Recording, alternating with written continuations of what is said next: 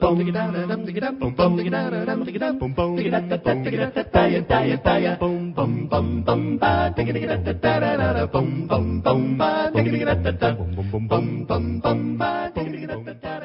evening, folks, and welcome back on this Saturday, the 5th day of August, 2023. I'm your host, Mark Allen. How do we begin to wrap up a week like this one? Well, as often is the case, perhaps the best way to start is chronologically because we have to kind of build up to it.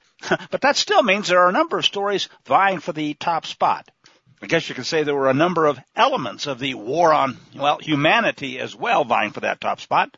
But after taking a step back and trying to look at the bigger picture, this seems like the best way to introduce a whole flurry of contenders today. So we'll start with festering corruption erupting like a boil on the body politic. Jim Jordan of the House Judiciary Committee released another flurry of files over last weekend showing that the Biden regime was forcing to Facebook, which may not have taken as much pressure as you might have thought, to censor content relating to the COVID-1984 Zyklon B not vaccines, including what employees there described as, imagine this, true information. And no, it wasn't the first Biden regime pressure campaign to hide the truth and lie to the American people and, in the process, kill who knows how many millions of them. But I suspect they have an idea.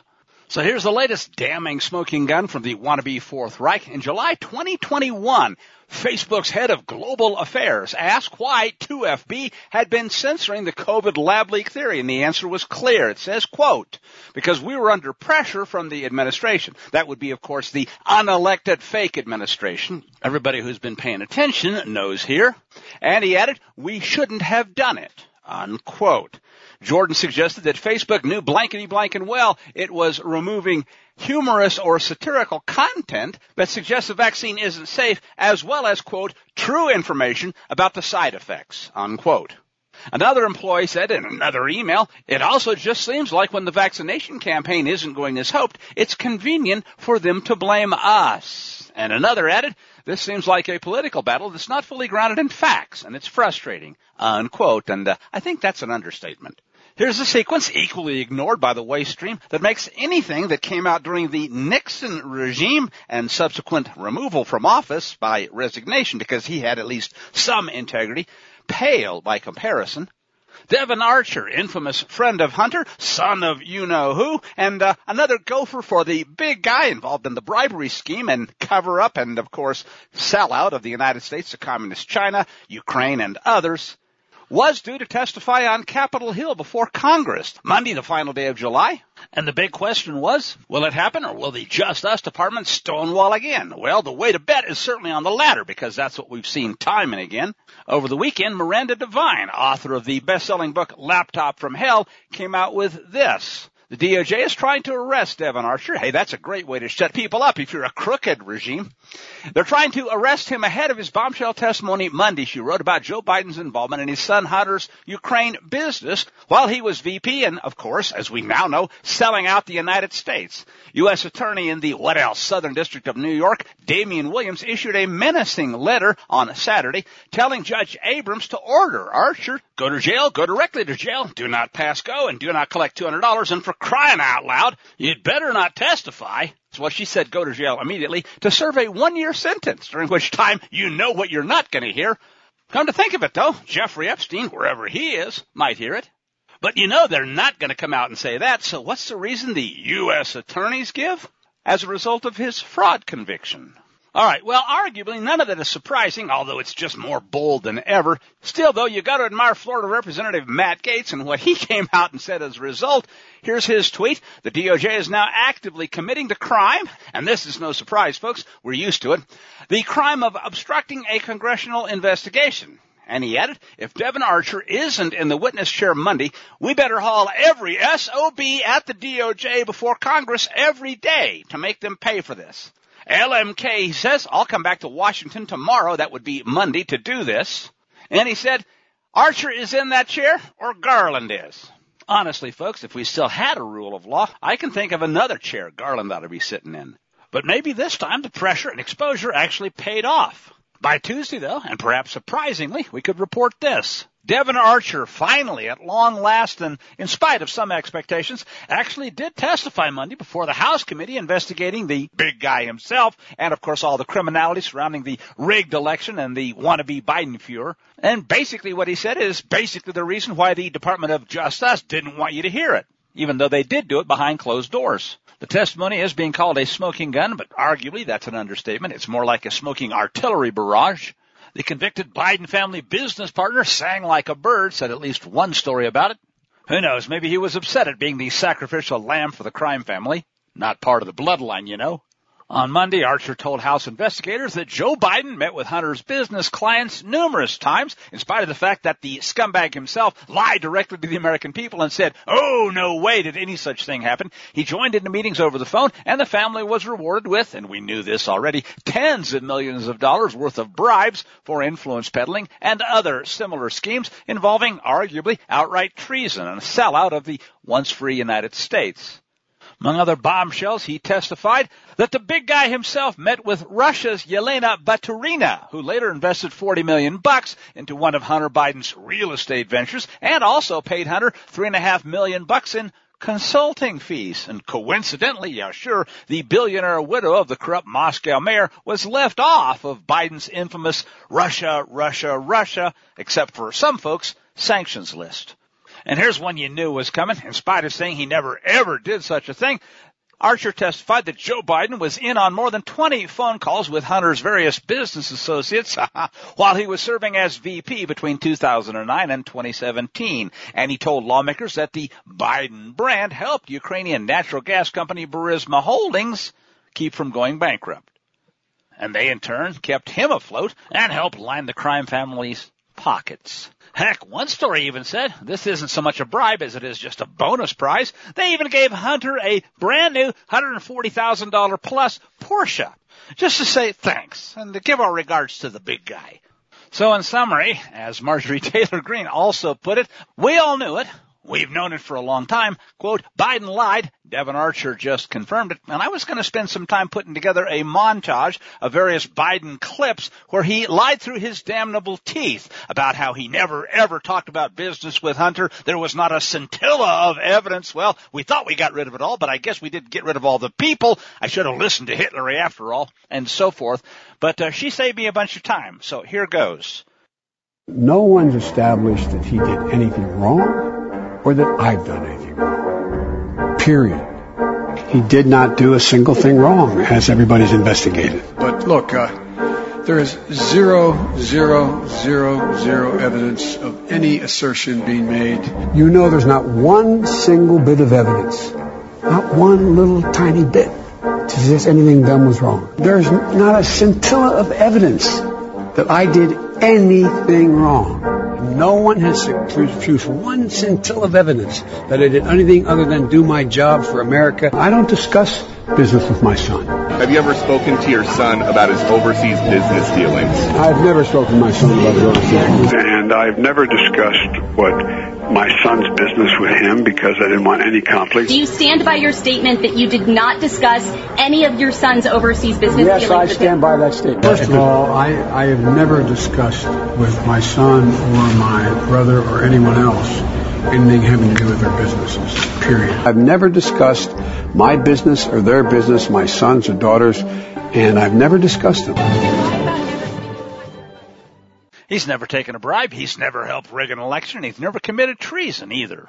One thing we could say that is absolutely true, though, he's never ever honored that oath to preserve, protect, and defend the Constitution either. But I guess in the best Clintonian sense, putting some real clear pressure on people to pony up the money or else isn't so much discussing business with Hunter, it's just making them an offer they can't refuse. Oh yeah, and one more bit of news from the better late than never files. On Monday nights, there's another piece from TGP. House Oversight Committee Chairman James Comer told Greg Kelly that Speaker Kevin McCarthy called and they discussed steps now in impeachment following the explosive hearing. Given that bribery is among several that he's known to have committed at this point, that is in fact an impeachable offense. I'll tell you this, said the chairman, right before I came on the show, Speaker McCarthy called me and I gave him a rundown of what was said today. And we talked about steps moving forward. So he said, stay tuned. Oh, yeah, and he added this, quote, "It's like a snowball rolling downhill." But we've known this for quite a while, too, folks. It's really, really hot where that snowball's headed. So, without any shadow of a doubt, you know what was coming next, right? You can almost set your watch by it. Cue the flashbangs, cue the smoke, cue the distraction. Pay no attention to that man behind the curtain. Donald Trump has now been indicted for the third time. Yeah, persecutor Jack Smith, the communist tool, is at it again. 4 more bogus charges, but hey, who's counting? I guess they just hope they can select a jury gullible enough to make at least one of them stick. And these would be funny if they weren't so tragic. Conspiracy to defraud the occupation government and obstruct the bogus electoral count that they'd already obstructed and thought they could get away with, and indeed so far have. And given that this is a nation where evil is called good, good is called evil, and lawlessness abounds, I can't help but suggest that what we're seeing here, if you think about it, is kind of an inverted voodoo doll. Every time there's another smoking gun, or worse, when it comes to the unelected Biden Fuhrer, they stick another pin in Donald Trump. This time, of course, they panicked and pulled out half a cushion full. Speaking of which, and briefly now, it's time for our History Ignoramus question of the week, courtesy of the blubbering buffoon, Al Sharpton, on MSNBC. Where else? One day, our children's children will read American history. And can you imagine our reading that James Madison or Thomas Jefferson tried to overthrow the government? They did overthrow a government, you blithering idiot. That's what we're looking at. We're looking at American history. No, you're not, and that's the problem. You don't have a clue about American history, or even Soviet history, which is what we're seeing play out here. I guess you could say this is a related subject, but instead it comes from the Better Late Than Never files, way too late. From the Daily Mail, Republican Senator Rand Paul of Kentucky has sent an official criminal referral, yeah, it's about time, to the DOJ, and that's going to do a hell of a lot of good. Oh, yeah, right. Concerning the infamous, evil American Dr. Mengele, Tony Fauci, saying that a 2020 email proves the former White House so-called doctor's COVID test lying was, and here's his wording, absolutely a lie. This has to do with the whopping and turns out deadly big lie that he pushed for a long time, over a year, over the COVID-19 bioweapon and gain of function that his department and the American taxpayer, whether they knew it or not, funded, and whether or not it ended up coming from a roundabout chain of events, perhaps through Chapel Hill, North Carolina, maybe the Ukraine, but certainly Wuhan and a Chinese lab, to be the biggest bioweapon release against the world in history. After he dropped phase 2, the not vaccine. And as you know or should know, Republican Senator Paul from Kentucky said that Fauci, age 82, committed perjury, among other things, when he testified in front of that Senate committee in 2021. And that's a crime that, if it was still prosecuted in once free America, should carry up to 5 years in prison. And of course, the real issue here, folks, is what follows after that, which should be, because he made war against the American people, among others, treason. And here's the money quote. He said this to Laura Ingraham on Sunday. When Anthony Fauci came before my committee, he said absolutely he funded no gain-of-function research in China. We have email where he describes the research they're doing. They said, you know what? We're suspicious of the lab because we know they're doing a gain-of-function research. He describes the project, but everything he's been telling us from the very beginning has been a lie. We've documented it's a lie, and it's a felony to lie to Congress. I've referred him twice to the Attorney General of the United States, oh good grief, for prosecution, but as you know, this Attorney General is the most partisan AG we've ever had. And that, folks, is saying a whole lot. And it's good luck on getting him to do his job, said Paul. Of course, everybody knows, and so does Rand Paul, what his job really is. I call this a related story, and it's certainly also way too little, way too late, as the evidence for an impeachment inquiry, at minimum, says Tyler Durden for Zero Hedge, mounts against the unelected imposter president. Senator Ted Cruz of Texas and co-host Ben Ferguson discussed the latest bombshell, 170 SARs, or suspicious activity reports, from 6 different banks over the past few years. This on their podcast with House Oversight Chairman James Comer of Kentucky. And as Comer emphasized, these are submitted, quote, very seldom, but Town Hall notes these SARs are submitted and sent to the Treasury Department when banks have a strong suspicion that a crime has been committed and it's about protecting the bank. And an SAR, added Comer, is kind of like inviting the regulators to come in and regulate. So that's the last thing banks want. Thus, 170 of them should be quite significant. Unless, of course, we're talking about crimes here that Big Brother wants to make sure stay covered up. Comer went into some detail, including a specific $3 million wire transfer from China to a Biden business partner, after which incremental payments were sent to a number of Biden shell companies and eventually distributed to various, 4 of them, different Biden family members. Asked Ted Cruz, so the Communist Chinese government was sending the money? To which Comer replied, yes. Quote, if Hunter Biden was doing something legitimate for China, they could have just wired the money to Hunter Biden. But they didn't, he said. They sent it through they basically, and this is how your host will rephrase it, send it through a chain of Chinese laundries. And added Comer, this is like organized crime. And all I can add to that, folks, is I wonder why he felt like he had to put the word like in there. From there, more things we've known or should have known.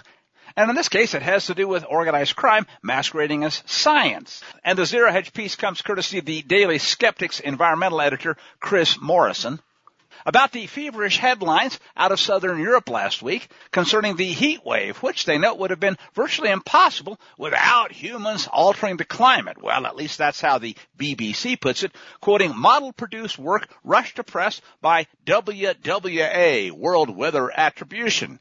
Yes, it's man-made, it's anthropogenic, and it's your carbon footprint, don't you know? Humans caused the spell of Mediterranean summer heat to be 2.5 degrees C higher, they said. And this latest so-called study, if you have enough money and you're the right kind of political persuasion, you too could probably buy it, confirms what we knew before, says frequent BBC contributor and WWA founder, Dr. Friedrich Otto. But more to the point, last week's coverage of these heat waves confirmed, says Zero Hedge, what we knew before. The BBC will pull out all the stops to promote weather fear. Booga, booga, booga, it's hot, don't you know? In the cause of the collectivist net zero WEF Big Brother run science, man-made global warming, so we're going to put the screws to you project.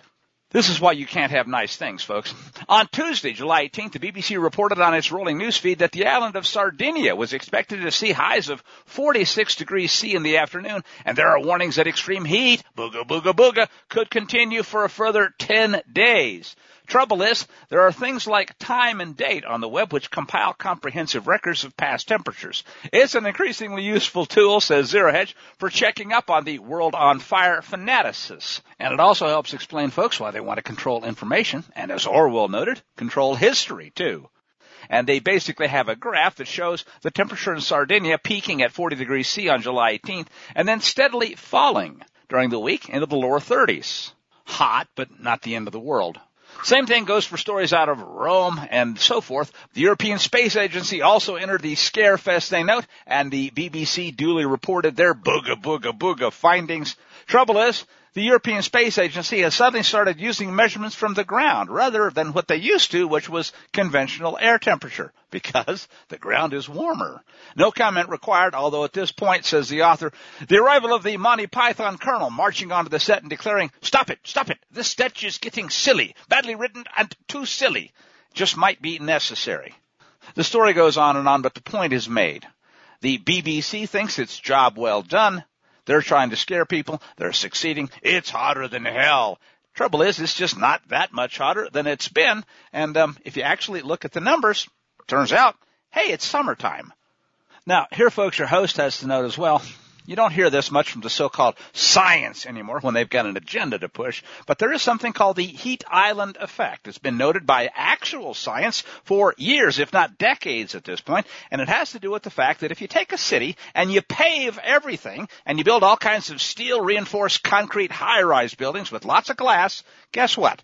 You build up a real heat island, and it's noticeably hotter in the midst of all that concrete than it would have been, say, back when it was a farm field. Oh, yeah, and if you add in a lot of air conditioners, which didn't used to exist but certainly do nowadays, especially in the big cities, up until the Biden Fuhrer cuts off the power, at least for the peons. And what are they? They're heat pumps. They pump heat from inside those buildings to the outside. So the inside stays cooler, but the outside gets hotter still. And then we can read about it and say, oh no, it's man-made, which arguably in this case it actually is, just not the way they're pushing. And ultimately it's mostly just the heat islands where lots of people live and read about it and get really, really scared about it, especially if they're gullible enough to believe it and dumbed down enough not to think through the actual science, because they're not going to get told about that anyway. Besides, what really matters to them is only what they feel, not what the actual facts are, which they're not going to get told either. Zero Hedge and Statista's Anna Fleck report that, according to a new study by NGO Climate Central, 41 million Americans in 44 major cities habitually see outside air temperatures in their census tracts rise by an average of more than 8 degrees Fahrenheit above those in surrounding areas due to that heat island effect and the lack of vegetation in some of these densely populated areas. But wait, for 5.7 million Americans in some of the most studied areas, temperatures where they live exceeded non-city temperatures by more than 10 degrees Fahrenheit on average, and as much as 12 degrees throughout much of New York City, where over 7 million people, or almost 80% of the inhabitants, live in these heat islands. Concludes the piece, undoubtedly WWA leads the way in providing simple, press-ready clickbait material, and its latest press release on the heat wave in Europe claims that it uses published peer-reviewed methods. But it does look like the peers have kind of an incestuous relationship one to another and also to various groups that, to put it mildly, just might have a dog in the carbon control hunt. But as it turns out, yes, there is more. This one does come from RT, who isn't particularly interested in having to nuke America, although it looks like some in the regime are still saying, come on, we double dog dare you. Among them, Secretary of State Antony Blinken, who basically is coming out and saying, hey, nuclear war's not such a big deal. As a matter of fact, it's no worse than climate change. The subheading here says the U.S.'s top diplomat has claimed warmer temperatures are the number one existential threat to the world. Yeah, pay no attention to that man behind the curtain with a nuclear weapon. In an appearance on 60 Minutes Australia on Sunday, Blinken was asked whether nuclear war or climate change represented the, quote, greater threat to humanity. And you can guess, can't you, what this blithering idiot moron that wants so many people dead responded? Well, you can't, I think, have a hierarchy, he said. There are some things that are front and center, including potential conflict, but there's no doubt that climate represents an existential challenge to all of us. So for us, this is the existential challenge of our times, he said, adding, this doesn't mean that in the meantime there aren't severe challenges to the international order like Russia. This, folks, is what the United States has in lieu of leadership. But let's be real here, folks. We have a world to control and a climate boogeyman to sell. And if that doesn't hit home, let's see what else is even scarier and isn't being talked about. From Zachary Steiber via the Epoch Times, damage to the heart, says a new study, is more common than has been, well, previously admitted, is the way your host will put it, after receipt of Moderna, in this case, and their COVID-19 so-called booster. Researchers found that 1 in 35 healthcare workers sick at a Swiss hospital showed signs of heart injury associated with the vaccine mRNA 1273. A greater incidence than estimated in meta-analysis of hospitalized cases with the very rare, at least once upon a time, myocarditis. This according to researchers in the paper published by the European Journal of Heart Failure. And this is about 3 times what it would be expected to be, 1% or so, in a generally healthy population. And folks, these are hospital workers, which you would think, well, up until at least they drank the Kool-Aid, might be even healthier than the general population. So, don't be afraid of heart disease. Do take your poison poke. Don't be afraid of nuclear war. But, oh, for crying out loud, we have to control your thermostat and make darn sure that when we shut down the power grid, your electric car won't move either. Because climate change, booga, booga, booga, is really scary. It's an existential threat, don't you know?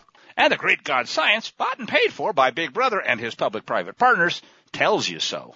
And let me say it again because it's important. There is one final irony here. As Dane Wigington points out, the real menace is, in fact, geoengineering. In response to the non-existent man-made part having to do with your carbon footprint of global warming, oh yeah, we're going to push all kinds of things, including geoengineering and stratospheric aerosol injection and all kinds of crap that's going to destroy not only your bodies, but the ability of farmers to even grow food that'll nourish those bodies. In other words, the real existential threat is the thing that's going to be sacrificed to the god of the fake existential threat. If that isn't quite clear enough, just look in the mirror and remember, you're carbon. As to the implications of that and what it means for what they've got planned next, we'll pick it up right there when we get back after the bottom of the hour. Stay with us. We're killing our babies before they are born. Stand up and be kind and come inside. nothing but the devil's pound. Whose side are you on?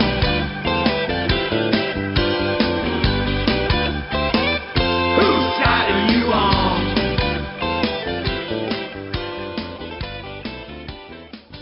I'm scared, you know I'm shaking. I'm laying awake thinking about it now. I'm terrified. Never been much on religion, but I sure enough would like to hear the call. Come on now, give me a sign you're listening to me. You hear me talking, you hear me trying. It's confusing to me, Lord, I'm terrified. Never been much on religion, but I sure enough just fell down on my knees. Oh. Welcome back now to the second segment of the show for this evening. This is Mark Call, and we're going to start this one off with this story. Out of the Russian border near Ukraine, where the government has begun arming volunteer citizens, says the summary from Zero Hedge, in the Belgorod region in order to enhance border security after the oblast along the border with Ukraine has come under frequent attack and invasion throughout the war. Gee, ponder the irony in that. Don't you wish the United States had a formerly communist government that was as inclined to protect its own borders and its own citizenry as those who they love to hate so much are? Then Russia doesn't even have a Second Amendment. Of course, neither does the United States anymore. Belgorod Regional Governor Vyacheslav Gladkov said the decision had been made to approve weaponry like automatic rifles, anti-drone guns, and military-enhanced SUVs. In other words, all kinds of things that the peons in once free America simply aren't allowed to have anymore. And unlike the billions and billions, and did I say billions of dollars of weapons that the United States has sent to Ukraine, and from there into the hands of arms dealers all over the place, it does sound like the Russians are at least exercising some measure of control, and arguably Putin may not even be getting his big guy cut like some folks. Peskov was asked about government-issued weaponry falling into the wrong hands, and he said that all control mechanisms are being provided for and carefully implemented. And in fact, he said, there is no doubt that this is the case, unquote. And that almost sounds like a subtle dig at the Biden Fuhrer, or at least those pulling his strings, doesn't it? You know what, folks? What do you bet they're not cutting the razor wire fences to let the invaders in, either? So then, on to some counterpoint from the anti-constitutional regime that has now occupied America and continues to gang rape the Bill of Rights. Earlier this year, says a piece from Gun Owners of America, also via Zero Hedge, they reported on the Biden Fuhrer's announcement that he would be directing the anti-constitutional Department of Justice to, quote, move the United States as close as possible to the incredible infringement called universal background checks without additional legislation. Hey, no point in doing what we know is illegal and calling it law when we know we're going to get away with it anyway. The move to govern by executive fiat, says the piece is loud and clear, ATF and DOJ will publish this new rule, Achtung, in the second half of 2024 with a proposal being released soon, according to a new report from the New York Times, which seems to have access to internal ATF policy, maybe because these same leftists are making both. Basically, what it says is they're rebranding private firearm sales. What that means is that there's nothing, even things that are constitutionally protected, that are private in a tyrannical regime. And they're calling it the gun seller loophole instead, right? Freedom is a loophole, don't you know? In order to justify executive action, rather than even attempting to pass a new law, which anybody that has any understanding of the Constitution knows would not be any law at all. Other details about the rule in the New York Times include that anyone who makes a profit, in other words, engages in commerce, gotcha, from selling firearms, perhaps as little as one fiat unconstitutional buck, is to be prohibited from selling their, or what they thought were their, privately, but there's no such thing anymore, remember, owned firearms without a federal firearms license or the unconstitutional background check. According to the report, anti-gun organizations are pushing ATF to limit the number of firearms that a so-called private citizen may sell without having to have Big Brother's permission to even be a good slave. Currently, anti-gunners want to limit so-called collectors, and that's a new term as well, or sellers, to 5 guns or less, and an Obama, or now Biden-era regulation would have set that threshold at as few as 1, maybe 2 if you're a really good little slave, gun sales per person. Failure to register, Achtung, as an FFL holder will carry the usual penalties. Up to 5 years in the federal gulag and $250,000 fiat buck fine. And they're clearly moving in this direction too, folks. Think about it. Since the only enforcement mechanism so far for the universal background checks are the unconstitutional ATF Form 4473s transformed by the regime into permanent gun registration forms. And if you don't have one of those, why, guess what? Ipso facto, that means you didn't get the gun legally. They'll take it, they'll throw you in jail, and the rest, of course, is Nazi, communist, Pol Pot, you name it. It's a long, sordid history, folks, of gun registration and confiscation, now rhyming again. And, of course, anybody that's been paying attention knows that shall not be infringed absolutely prohibits so-called universal, or for that matter, any kind of background check. The legal term, by the way, from back when we had a rule of law, was prior restraint.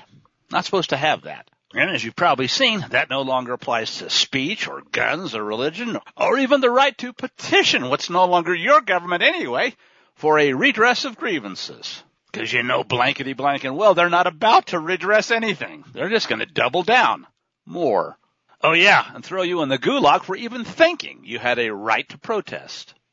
We'll follow that up with one more quick story that shows you just how far down the toilet bowl the once free United States has now gone. Illinois Governor, J.B. Pritzker, communist from you-know-where, last week signed into what laughably they call law but isn't, a plan that allows foreign nationals, i.e. invaders, with work permits, some of whom, probably most of whom will end up being illegal aliens, to become what they erroneously call police officers in the state, even though federal law currently forbids people who aren't natural-born or naturalized U.S. citizens to serve as police officers or deputies.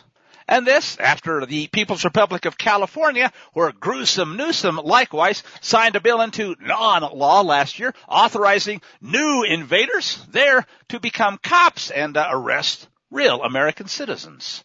Representative Mary Miller of Illinois raged against the new not law, tweeting over the weekend that at 5 p.m. yesterday, when no one was paying any attention, Pritzker signed a bill to allow illegal immigrants to become police officers, giving non-citizens arrest power in our state. She said, no sane state, and I guess that goes without saying, folks, but there are few of them left anymore, would allow foreign nationals to arrest their citizens. This is, yeah, you know it, madness, unquote.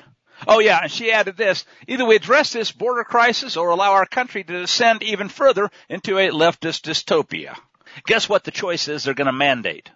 And I'll follow that up with one more quick data point. There are estimates, and I think they're far better than the ones you're going to hear from Mayorkas and the Department of Illegal Immigration, masquerading as Homeland Security, that at least 80,000, literally thousands per month on top of that coming in as well, Chinese. Many of them, males and of military age, have already entered the once-free United States and are now being dispersed throughout the country. There's an invasion force for you. Imagine when they get themselves California, Illinois, and who knows what else, police officers' uniforms to bust down doors, take guns, and complete the invasion. Well, there'll probably be some shots fired at that point, but not until the initial part of the invasion is, well, at this point, pretty much complete. I want to introduce where I intend to go next with just a couple of seconds, as much as we can stand anyway, of the most recent indictment by the traitorous Jack Smith of the actually elected president, Donald J. Trump. And here's what he had to say when he did the dirty deed again. Good evening. Today, an indictment was unsealed, charging Donald J. Trump with conspiring to defraud the United States, conspiring to disenfranchise voters, and conspiring and attempting to obstruct an official proceeding. The indictment was issued by a grand jury of citizens here in the District of Columbia, and it sets forth the crimes charged in detail. I encourage everyone to read it in full. The attack on our nation's capital on January 6, 2021, was an unprecedented assault on the seat of American democracy. And here you'd have thought people claiming to work for the legitimate American government would know what form of government we had. Indeed, if they did, they would. As described in the indictment, it was fueled by lies. Lies by the defendant targeted at obstructing a bedrock function of the U.S. government, the nation's process of collecting, counting, and certifying the results of the presidential election. Okay, I can't stand too much more of this.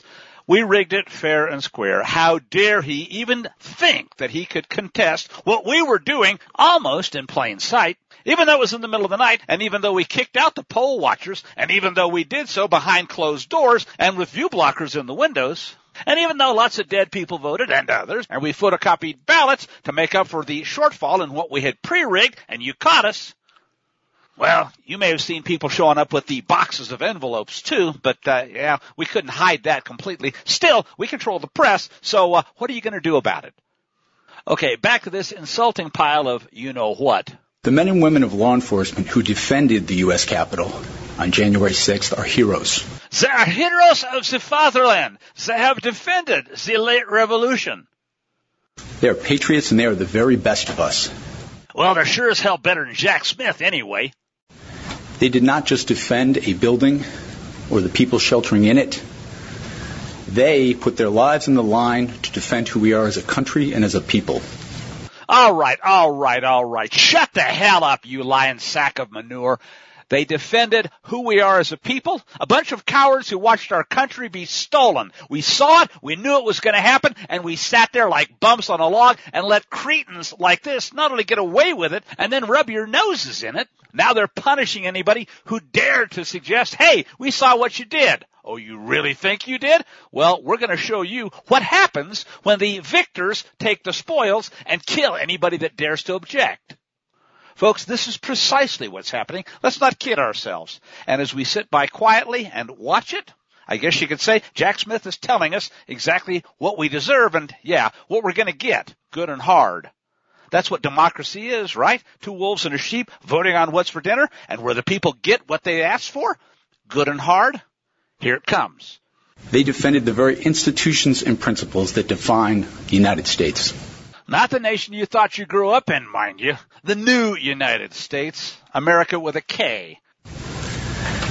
Since the attack on our capital, the Department of Justice has remained committed to ensuring accountability for those criminally responsible for what happened that day. This case is brought consistent with that commitment, and our investigation of other individuals continues. Remember, though, the real criminals are still sitting in the Oval Office, hardy-har. We don't have to investigate them. We're blocking everything of the sort, and they're getting away with it. Oh, yeah, and they're raking in the cash by the millions, too. Thank you, Communist China. Thank you, Burisma. Thank you, anybody that's willing to cross his palm for selling out a once-free country. In this case, my office will seek a speedy trial. We've got a deadline here. An election's coming up, and it needs to be pre-rigged way in advance, so that our evidence can be tested in court and judged by a jury of citizens. They'll be carefully selected, of course, to be just as idiotic as the dupes that brought this indictment. That's what voir dire is for, to make sure that anybody who has half a brain isn't allowed anywhere close to a jury box. In the meantime, I must emphasize that the indictment is only an allegation and that the defendant must be presumed innocent until proven guilty beyond a reasonable doubt in a court of law.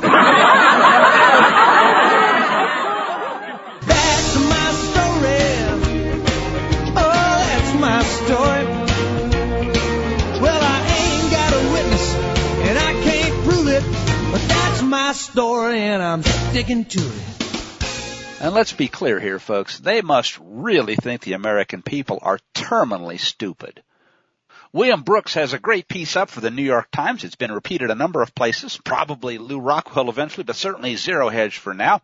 And he begins this way. In 1999, American climatologist, and I would add the infamous Michael Mann, first published the so-called hockey stick graph that purported to show an unprecedented spike in global temperatures over the past century. Mann's graph was featured in the 2001 report of the equally infamous IPCC, or Intergovernmental Panel on Climate Change. Your host would add Science for Sale, and was followed by the production of Al Gore's infamous apocalyptic climate film, or so it was called, An Inconvenient Truth, which turned out to be a big bogus lie. And that leads me to the rest of the introduction of William Brooks' story, because basically what he does is a subdued and perhaps a few punches pulled analysis of the bogus climate change narrative. But that seems to be part of his style, pulling his punches. These developments, he continued, led to a continuous series of doomsday predictions and arbitrary climate policies that seek to replace fossil fuels with alternative sources of energy. Now, here I have to add again, well, they tell you that they're going to replace them. The intent is not to replace them, folks. The intent is to get rid of them because they can't be replaced with alternative sources. They're intended to just run down. But not to worry, because the elite intends to run down the population as well, so they won't notice that much difference. But, continues Brooks, the presumed scientific consensus on cataclysmic climate change hasn't gone unchallenged. In 2005, Canadian researchers Steve McIntyre and Ross McKittrick raised serious doubts about the principal component analysis in Mr. Mann's hockey stick graph. In 2015, author Mark Stein published the work entitled A Disgrace to the Profession, which compiled the views of more than 100 world-class scientists who were also skeptical, to put it mildly, of Mann's research methods and the degree of public hysteria generated by his, as it turns out, bogus predictions. Last summer, American philosopher and energy expert Alan Epstein released his second book on the moral case for the use of fossil fuels. It was called Fossil Future: Why Global Human Flourishing Requires More Oil, Coal, and natural gas, not less, and he argued that the looming so-called climate emergency and imminent renewable revolution have been, quote, enormously overstated. Mr. Epstein asserted that fossil fuels are still the main source of affordable energy in the world, and that policies aimed at reducing the use of coal, oil, and gas are creating, as intended, your host notes, skyrocketing energy prices, which have already produced rampant inflation and killed, folks, who knows how many. But wait a minute, when they get their way, far more will die in the future. He acknowledged that over the past 170 years, carbon dioxide or CO2 emissions have contributed to minor degrees, and that's at best, of warming, but their benefits have raised billions of people out of poverty. And if there was any significant increase in atmospheric CO2, it would have improved agricultural efficiency as well, largely due to adaptive measures made possible by fossil fuel-powered machines and technology. The world has become more livable, and mortality related to weather is at an all-time low. And he doesn't say it, I will. The same thing goes for food. According to Mr. Epstein's analysis, fossil fuels are, quote, a uniquely cost-effective source of energy. Cost-effective energy is essential to human flourishing. Billions of people are now suffering and dying for lack of cost-effective energy. He pointed out that wind and solar energy have been subsidized for decades, but fossil fuels are still required to produce at least 80% of the world's energy. And that is an incredibly important point. Writing this summer in a MacDonald-Laurier Institute, or MLI, publication, Mr. McKittrick pointed out that government policies focus almost entirely on reducing emissions, or mitigation as they call it, over the benefits of human adaptation. The University of Guelph professor and author of Economic Analyses of Environmental Policy has been studying climate change, climate policy, and environmental economics since the 1990s, and that's the same Mr. McKittrick who contributed to exposing Mann's hockey stick illusion more than a decade ago. And the MLI report notes that, quote, proponents of climate policy have long resisted discussing adaptation, perhaps out of fear that it might be effective. If through adaptation we can substantially reduce or even eliminate the negative effects of climate change, that, folks, is presuming that they're even real. The climate change is real. The point I'm talking about is whether or not it's man-made as a result of carbon footprint, as opposed to, say, intentional geoengineering and similar kinds of abominations being done whether you know it or not. Anyway, all of this would weaken the case for deep decarbonization, they note, and elimination of fossil fuels, which some in the climate movement view as an end in itself. And there it is. For those people who can't follow the fashionable green lifestyle, the legions of ordinary people, access to fossil fuels ends up being a matter of life or death. And the bottom line here is that radical anti-impact measures, at least anti-impact to them, will destroy human flourishing, the author says. Ridding the world of fossil fuels is likely to leave scores of human beings poor, hungry, and destitute, and that's provided, your host is compelled to interject at this point, they even manage to survive at all. After all that, we do need a bit of good news. This would arguably be great news, except for the fact that Big Brother almost certainly won't allow the peons to have it, any more than they want you to have a firearm or the right to freedom of speech. And you certainly haven't seen much in the way of cold fusion now, have you? There's been a lot of excitement, says the piece from Zero Hedge, though, on social media about claims concerning a new room temperature superconductor, literally the holy grail of energy transfer that not only works at room temperature, but also under ambient pressure. And if these claims are true, it says the world literally would be transformed by this new type of superconductor, opening applications that most people simply can't even dream of, on a par or perhaps exceeding even the invention of the transistor. Last month, South Korean researchers, it says, published 2 new papers on what they claim is a groundbreaking achievement: the development of a superconductor that operates at room temperature and standard atmospheric pressure, which is a huge step forward because until now, all superconductors have required either extremely low temperatures and or high pressure to work, which significantly restricts their applications in the real world.